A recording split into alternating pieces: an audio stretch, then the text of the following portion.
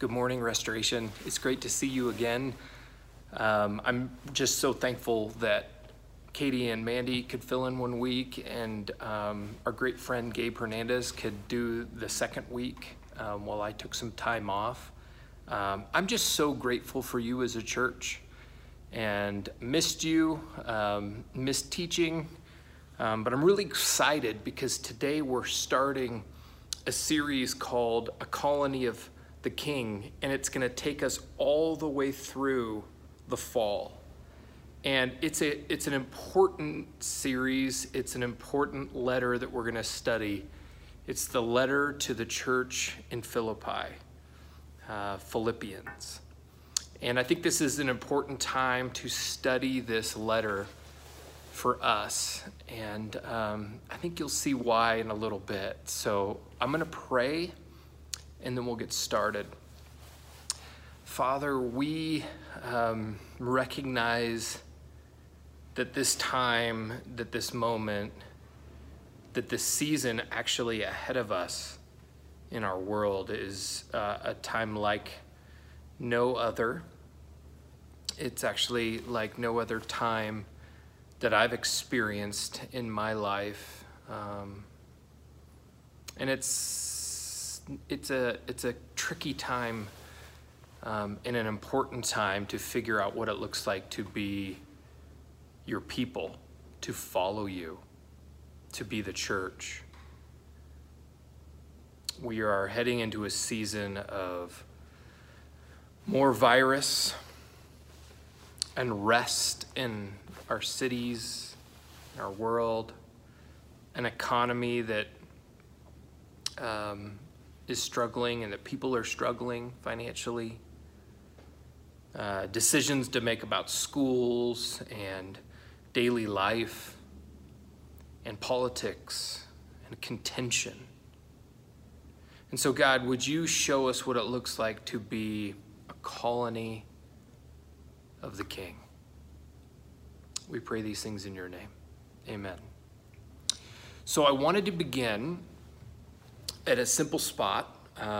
Hopefully you have read the first chapter of Philippians, and I would encourage you as a church, as individuals or as a family unit, to read the whole letter in its entirety. The letter was written to be read out loud in a gathering of the people of God. And so what you need to understand is Philippians is a letter. It's not a book. It's not a sermon. It's not a systematic theology. It's a letter. And it follows what letters looked like in the ancient world, in first century Rome. It was a standard letter. And we see evidence of that in a lot of the other letters that we've found from that time. And there's a pattern to letters sent between friends and between family. And what we need to understand is Paul, the Apostle Paul, is the author of the letter. And Paul is trained in something called Greco-Roman rhetoric.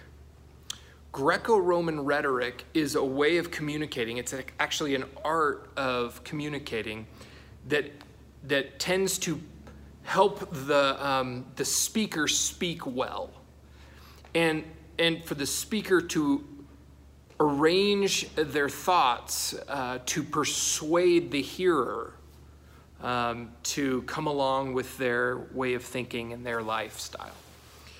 And in 14 AD, it became mandatory in the empire to learn rhetoric, that children were taught the art of speaking well, and they were taught to write, and some of them couldn't write, but taught to communicate with rhetoric.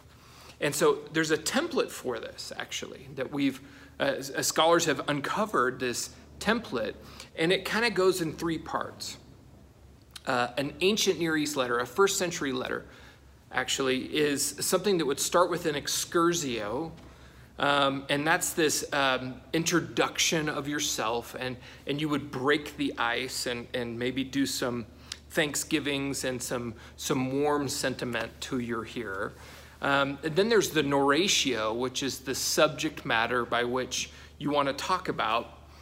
And then there's something called the propositio.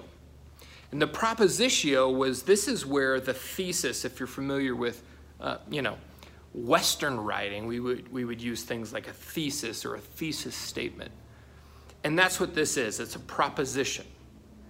And so why this matters is when we put the letter of Philippians through the grid of Greco-Roman rhetoric, what we find is in the first chapter of Philippians, specifically verses 27 through 30, that is actually Paul's propositio. It's Paul's thesis statement. And this is what Paul is actually trying to communicate throughout the whole letter. It's like the main reason for him writing the letter. And everything else that he says in the letter points to this. And so basically what I'm telling you is of the 4 chapters of Philippians, if you were to understand verses 27 through 30 in chapter 1, you would understand what Paul is trying to say throughout the whole book. And then you're probably asking me, well, then Ryan, why are we talking about Philippians for 4 months? Because what he says is really, really important. And it turns out it has everything to do with every area of our lives. And so I'm going to read verse 27 through 30 again for us. And it goes like this. Paul says, whatever happens, conduct yourselves in a manner worthy of the gospel of Christ. Then, whether I come and see you or only hear about you in my absence, I will know that you stand firm in the one Spirit, striving together as for the faith of the gospel, without being frightened in any way by those who oppose you. This is a sign to them that they will be destroyed, but that you will be saved, and that by God. For it has been granted to you on behalf of Christ not only to believe in him, but also to suffer for him, since you are going through the same struggle you saw I had, and now hear that I still have. So Paul starts his propositio with the first command. And it's really, there hasn't been any commands up the first 26 verses, no commands. Then Paul gives his first command. He says, whatever happens, meaning this is the most important thing. Whatever happens, conduct yourselves in a manner worthy of the gospel of Christ.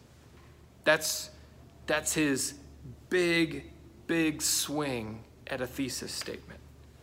Now, the phrase, conduct yourselves in a manner worthy, is actually just one word in Greek.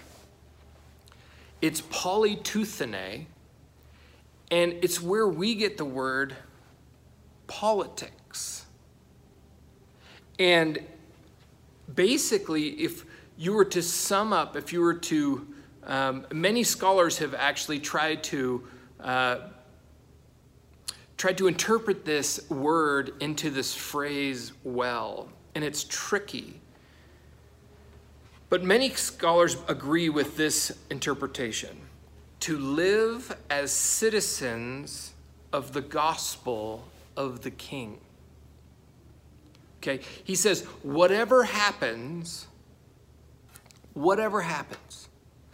live as citizens of the gospel of the King.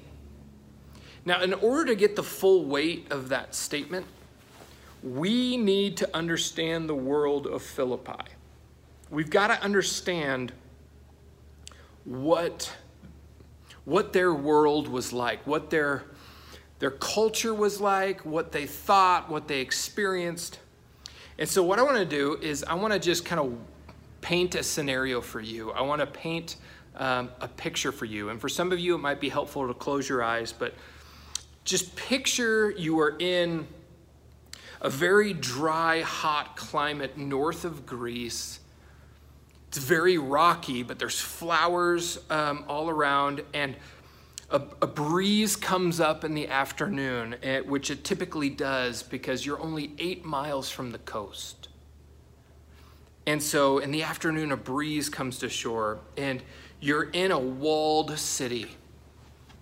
You're in a walled city that's not too big, but there's tens of thousands of people there, and you're crammed in to this city. And what's amazing is that there's armed Roman soldiers everywhere. Everywhere you look. And everywhere you look, there are statues to Caesar. There are statues to the pantheon of gods. Zeus and Poseidon and all of these different gods. And right in the middle of Philippi, there's a temple to Caesar. It is the biggest temple in Philippi. And it's different than Ephesus and some of these other cities that have a temple to Artemis and other gods. In Philippi, the biggest temple is to Caesar. And you're on your way to a wealthy businesswoman's house. Her name is Lydia. And all sorts of people are going to gather at Lydia's house. Jewish people, Romans, Greeks, barbarians, people who live tribally in northern parts, typically of the empire. Wealthy people, poor people, people who are within the slave structure of Rome, which some scholars believe there's 50% of the Roman population was in slavery. Men and women, everybody. There's just this really diverse group of people, and we're all going to Lydia's house, and we gather in an open-air courtyard, big courtyard. And you've been looking forward to it all week long. But this week is special because you know that there's a letter from Paul. And you know Paul, and you love Paul, and you've met Paul, and they start reading the letter from Paul. And you've heard rumors of where Paul is. And it turns out he is in prison in Rome. And then you start to get a little nervous because as they're reading this letter out loud in this open air courtyard, you hear language that makes you nervous. You hear things like Jesus being called the King, and Jesus being called the Kyrios, or the Lord. And then you get to verse 27 in our Bibles, but there was no verse numbers for them. It was just a letter. You get to this line that says, live as citizens of the gospel of the King. And you start to get really nervous. And Paul has already used the gospel 3 times, the word gospel. And it scares you to death because that's not something you say out loud. That's not something you say in an open air courtyard in the middle of a colony of Rome. And so that kind of language could get you put in prison, and it could get you killed. And here you are meeting at Lydia's house, and this letter is being read out loud. Now, 2 things to remember about Scripture, and we talk about this a lot, and so I just want to remind us. First of all, anybody can pick up the Bible. Anybody could pick up Scripture and learn. You don't need a fancy degree. You don't need a seminary degree. Turns out that the Holy Spirit does a work. And whether you've begun to follow Jesus and you have the Holy Spirit living inside of you, it's an amazing thing that the God of the universe who made you speaks inside of you as you read Scripture. It's very powerful. Or maybe the first time and you've never known Jesus, but these words are just starting to hit you, come off the page. I'm encouraging you, church, read Scripture. Like, read it together, read it, make it a priority. I know sometimes it becomes something that's hard and dry and things like that, but the Spirit works through us, works in us to bring to light what the Scriptures mean and what it means for us. But the second thing I would say is Scripture was written to them before it was written to us. Now, this is super important. At the beginning of the letter, it starts off, Paul and Timothy, servants of Christ Jesus, to all God's people in Christ Jesus at Philippi, together with the overseers and deacons. So, turns out this letter was written to the people in Philippi over 2,000 years ago. And it didn't say to all of God's people living in 2020 Arvada. Now, we're separated by about 2,000 years of language and culture and geography and so much. First thing we need to understand is, what did it mean to them before we ask, what does it mean to us? And that's going to be our conversation for the next number of months. What does it mean to them before what it means to us? I mean, this is Hermeneutics 101. This is Studying Scripture 101. And so in order to do that, we need to have a little bit of background. And you knew this was coming. We do a lot of background at the beginning of teaching around a certain book, or in this case, a letter. So 4 pieces of background. I just put up 2 fingers, but 4 pieces of background. Empire, Caesar, gospel, and colony. The first one, empire. We're going to go through these really quick. The Roman Empire extended at this time from England, what we know as England, all the way to Italy. Huge amount of land. Huge amount of blood spilt to make that happen. Rome was a global military superpower, prophesied in the book of Daniel. You can read a lot of history on Rome. We have a lot of Roman history and culture and a worldview within our own culture. Pax Romana is this idea of the peace of Rome. And really what this meant is peace through strength. And you've probably heard that in some of our American world policies, peace through victory at the edge of the sword. And so it was a good thing for those who were on the right side of the sword. And it was good news for you. But for those on the outside of the empire, it was a little bit scarier. It wasn't peace necessarily. And for those on the inside of the empire, it was the best thing to happen in the world. And so what you got with Rome and Roman society was an infrastructure. They built roads for trade, culture, law and order. And there was this celebration that they brought the end of rampant wars and unified a huge group of people. So that's a little background on Rome, superpower, heavy military. Now, Caesar was just a king at the beginning. Caesar was your normal human leader.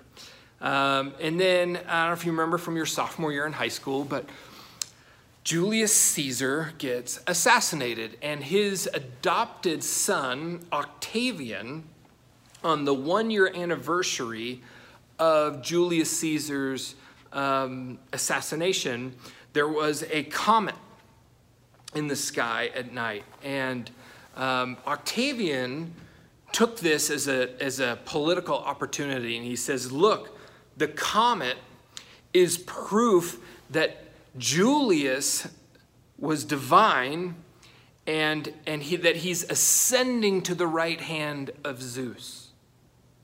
And so typically how this works is if your dad was a god, people started calling you son of God.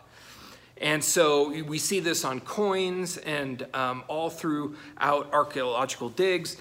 Caesar Nero, and we believe is on the throne when Paul writes this letter to Philippi, called himself, his favorite titles for himself were Lord and Savior. He would say things like, there is no other name under heaven by which people can be saved other than Caesar. And the famous phrase, Caesar is Lord. I don't know if any of this sounds like wildly familiar to some of the language that Jesus adopts and the New Testament church adopts. Then there's the word gospel. And we talked about this before, so this is very brief. It's the Greek word euangelion, which means good news.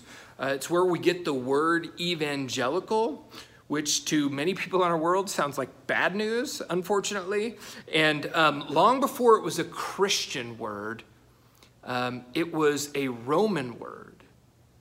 And it meant that when there was news to proclaim to the empire, specifically the winning of a battle or the announcement of a new Caesar, they would send heralds to all parts of the empire, from England to India, and they would say, good news, Augustus Caesar is Lord, or Caesar Nero is Lord. And it was a cause of celebration. And they would celebrate and they would worship Caesar. And so the gospel, what the gospel is, what the word gospel means, is a royal announcement, okay, about a king coming to power. Now, it's really important that we get that, because we're going to talk about that here in a little bit, what that really means. But a royal announcement about a king coming to power. And then the last but not least, we're going to talk about what a colony is, because a colony is different. So Thessalonica, Ephesus, all the Athens, these are not colonies, these are cities. Philippi is a colony, and that's an enormous difference than a city in Rome. So a city outside of Rome that is granted colony status was basically given the exact same legal status as Rome. So people who were citizens, who were from Philippi, who were in Philippi, were actually granted Roman citizenship. They were exempt from taxes, which would be sweet, and they were covered under Roman law, which is also a good thing for them. And not all cities were like this. So what happens is they were finding places as veterans of the military would, in a sense, age out. They were trying to find places where they could give these Roman veterans land and a place to live for the rest of their lives, knowing that they would uphold Roman culture, because they fought for Rome all over. And so there was fierce, anywhere there was a colony, there was fierce loyalty to the emperor, to the Caesar. And Caesar not only granted you citizenship, but it was viewed as salvation. And so a citizen, the duty of a citizen of Rome, the duty of those who lived in a Roman colony, was to bring Roman culture to bear on the region around Philippi. So they were a colony of Rome, meaning they were basically an extension of Rome all the way east in the empire. Their goal was to Romanize the world, to bring Rome to the region around Philippi, if that makes sense. So what does all that mean? Well, back up one more time to verse 27, which is Paul's propitio. It's his thesis. He says, whatever happens, live as citizens of the gospel of the King. What does he mean by that? What is he up to? He's saying, Paul is saying that for the Philippians, for you and me by extension, to live as citizens of an alternative empire. Paul is actually calling them to an alternative Lord, an alternative Savior, other than Caesar, other than, at the time, Nero. Meaning, he's actually saying in this letter something really treasonous. He's actually saying that Caesar's an imposter, Lord. Acts 17:7, we see some of this working behind the scenes in the history of how these churches got planted. And there's a verse that explains kind of the charge that some of the followers of Jesus got. He says this, they are all defying Caesar's decrees, saying that there is another king, one called Jesus. I mean, this is really treasonous, scandalous stuff. There is another king, there is another Lord, there is another Savior, there's another salvation. And so Paul is calling the Philippians to an alternative gospel, an alternative royal announcement. Okay? And if we're going to be talking about Philippians the rest of the year, here's the thing, we're going to be talking about the gospel for the rest of the year. And it permeates everything in our lives. But there's a difference, and this is so important for us to get. There's a difference between what most people mean by the gospel today and what Paul means by the gospel. And I'm going to try to explain this as best as I can, but most people, when they think of the gospel today, they conflate it with salvation. Okay? And there's this national organization that does training for high school students to share their faith, and it's a great thing to do, to learn how to communicate your faith. But the problem is they conflate the two. They conflate salvation and the gospel. And the standard gospel, the one that you and I are used to understanding, it goes something like this. Jesus died on the cross for your sins. And Jesus lived a sinless life. And if you believe by grace through faith, and not by anything you do, so not by works, that you will experience God's saving grace, and you will go to heaven when you die. Now, we've talked about this before. I believe all of that, okay? I just wouldn't say it like that.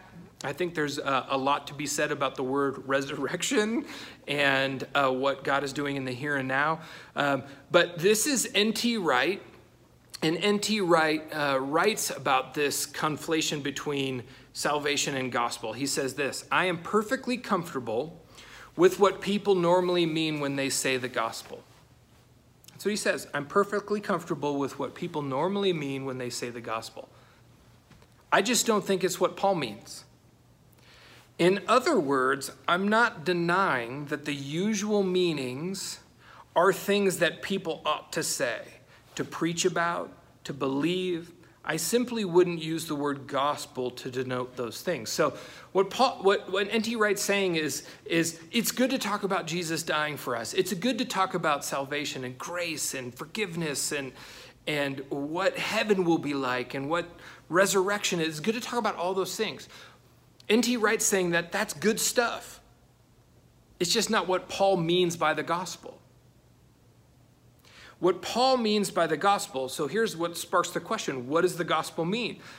Paul means the gospel is the royal announcement that Jesus is Lord. Period. It's the announcement. It's the good news, or to put it another way, the good news that the crucified Messiah is the risen Lord of the universe. And that is the gospel, and that's why Paul is in prison. And that's why Paul is in prison while writing this letter. And why? Because he says that Jesus died for his sins? No. It's because Paul said Jesus is Lord. And the standard gospel does not get you put in prison in Paul's day. Nobody had a problem with Jesus in Paul's world. Nobody had a problem. And they worshiped multiple gods. So why not throw another one in, right? And so you can be saved and go to heaven when you die could have been a great little phrase during Paul's day. And people would have been like, that sounds good. I'll add that to Poseidon and Artemis and all these different things that I draw benefit from.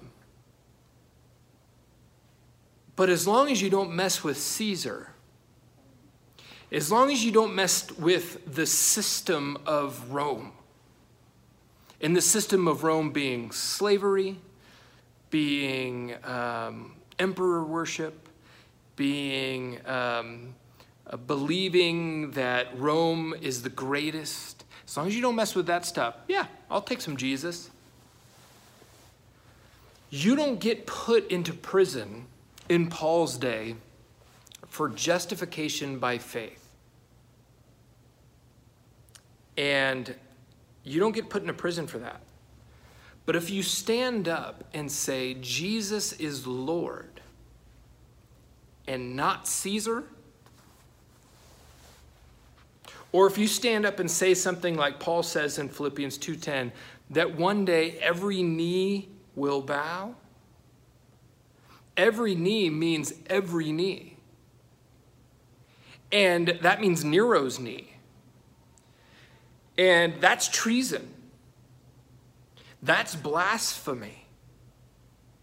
And it was read, this letter, guys, this letter was read out loud in an open air courtyard in the middle of a colony of Rome. And that's the gospel of Jesus. Paul is calling this little fledgling, diverse, mishmash group of people to an alternative colony, to an alternative Lord, to be an outpost for the kingdom of God. And I think that sometimes one of the most misused and misinterpreted things in the book of Philippians is this idea of living as citizens of heaven. And sometimes what that means for some of us, we interpret that or we internalize that as thinking we're not of this world, we're from somewhere else. So detach, mentally detached, physically even detached, and pull away because one day we're going to go to heaven when we die. And this is complete misinterpretation of what Paul means by being an outpost, being a citizen of heaven. Paul is not saying to detach from the here and now. He's not saying to detach and wait for the future. Remember, the idea of a colony in Roman culture was to bring Rome into that world. And so he wants them to be a colony. Paul wants the people of Philippi to be a colony of the rule and the reign of God in the here and now, in the midst of where they live. He wants them to heavenize the world. He wants them to take seriously the prayer of Jesus that says, on earth as it is in heaven. He wants them to bring mercy and kindness and shalom to bear on this world right now. And that is why we exist together. A colony of the King, a colony of heaven on earth. And his propitio, his thesis, live as citizens of the gospel of the King. Live as citizens of the good news of the rule and the reign of Jesus. Another interpretation of this verse goes like this. The one thing I would stress is this: your public behavior must match up to the gospel of the King. Live as citizens of the gospel of the King. Now the question becomes how? What does that look like? What does that look like for us? 2020, pandemic, politics, masks shaming, all the fun stuff, right? All this super fun stuff. In American Christianity, Jesus is mostly seen as a life coach or a therapist. Jesus is an addition to the many pantheon of gods that we tend to worship, the many gospels that we tend to herald. Paul uses two metaphors in this, and I'm running along, so I'm so sorry, but this is super important. Paul uses two metaphors. He uses a military metaphor and an athletic metaphor. And if you go back and look, he uses words like stand firm, shoulder to shoulder, striving together. That is how you live as the gospel of the king. These are all word pictures of military image. And basically what he's saying is two things. One, living out the gospel happens in community. It happens in community. It's this idea of locking arms, that you're not a lone ranger, that an army fights together and interlocks its shields together. That's the idea, that you cannot follow Jesus alone, that you cannot announce the lordship of Jesus, that Jesus is king and not Caesar. You can't do that alone. The second thing is that living out the gospel is hard. It's hard. And that's when he uses the athletic language about at pushing and persevering and running a race and all of that. That's why Jesus uses language like come and die and pick up your cross, because nothing good is nothing easy is worthwhile. I mean, nothing really good is easy ultimately, and that's what this whole thing is. So the two questions I have for us as we start this long journey talking about the gospel, talking about this letter, all the implications of that for us in the here and now is this. What gospel do you believe? What gospel do you believe? There are a lot of gospels. There is the gospel of marriage that we hear a lot in, especially Christian churches. That this marriage thing will complete you, will make you feel better, will make you the person that God wants you to be. And so a lot of people put their whole trust and belief in marriage. Some people believe in the gospel of finances. And I would say especially in the church. And I'm going to say a few things that will make you very mad at me. People ask me all the time, hey, Ryan, why don't we do the Dave Ramsey Financial Peace University study at our church? He's great, and he's a Christian. The reason why we don't do the Dave Ramsey study is it's an alternative gospel. And I'm totally making some of you mad right now. But it's an alternative gospel. Basically, the study is, and there's some really good, there's some pieces of it that are sound with wisdom and things like that. But the idea really behind it is manage your money. Here's what I said: your money, and give God 10% of your money. But you're the Lord of the rest of it. And this is nowhere in the language of Paul or Jesus. And you're like, but he's a Christian. And guys, you have to be really careful. It's like the Tommy Boy line. I can put anything in a box and put Christian on it. It doesn't mean that it's Christian, okay? It doesn't mean that it's following Jesus. I know I'm going to get emails. You can believe in the gospel of the Democratic platform this year. You could believe in the gospel of the Trump platform this year. These are all alternative gospels. You could believe in a whole bunch of gospels at the same time. But Jesus is Lord.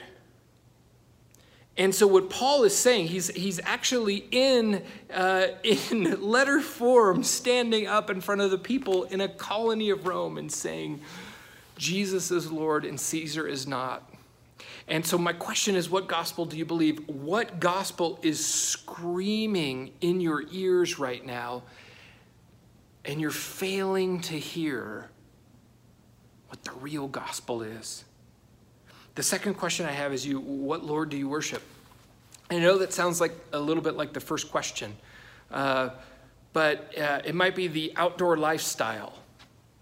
Do you worship the outdoor lifestyle or Jesus? Do you worship money or Jesus? Do you worship yourself or Jesus? Who's in control of your life? Who's running this? The American church construct is that Jesus works for us.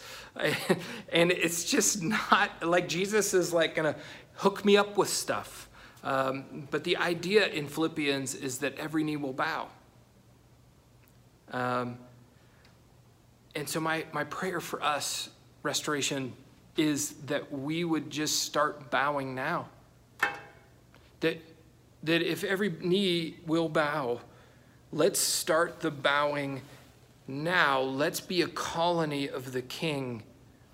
And let's help each other figure out what gospels we're believing and what lords we're worshiping, and let's figure this out now. Let's use this opportunity in the midst of this pandemic and how everything's unsettled, and we've got to wrestle with what's normal and what we miss and what we wish for and what we hope doesn't happen.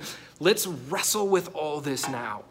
Let's be a colony of the King. Let's pray. Father, thank you for this morning. Thank you for our house churches. Thank you for those who are willing to jump on the Zoom call and connect and discuss and wrestle with some of this material. God, show us in this series, in the next few weeks and days and moments, what is out of shape in our lives? What is out of worship order in our lives? What are our disordered loves? What are we missing? God, we want to be a colony of the King. We want to be the ones that show the world through our tenderness and our mercy and our love and our sacrifice and our genuine love for each other and our care. We want to show the world what heaven is like, what the perfect rule and reign of God is like. We pray these things in the name of your Son, who brought it to us, who announced the kingdom of God is at hand. Amen.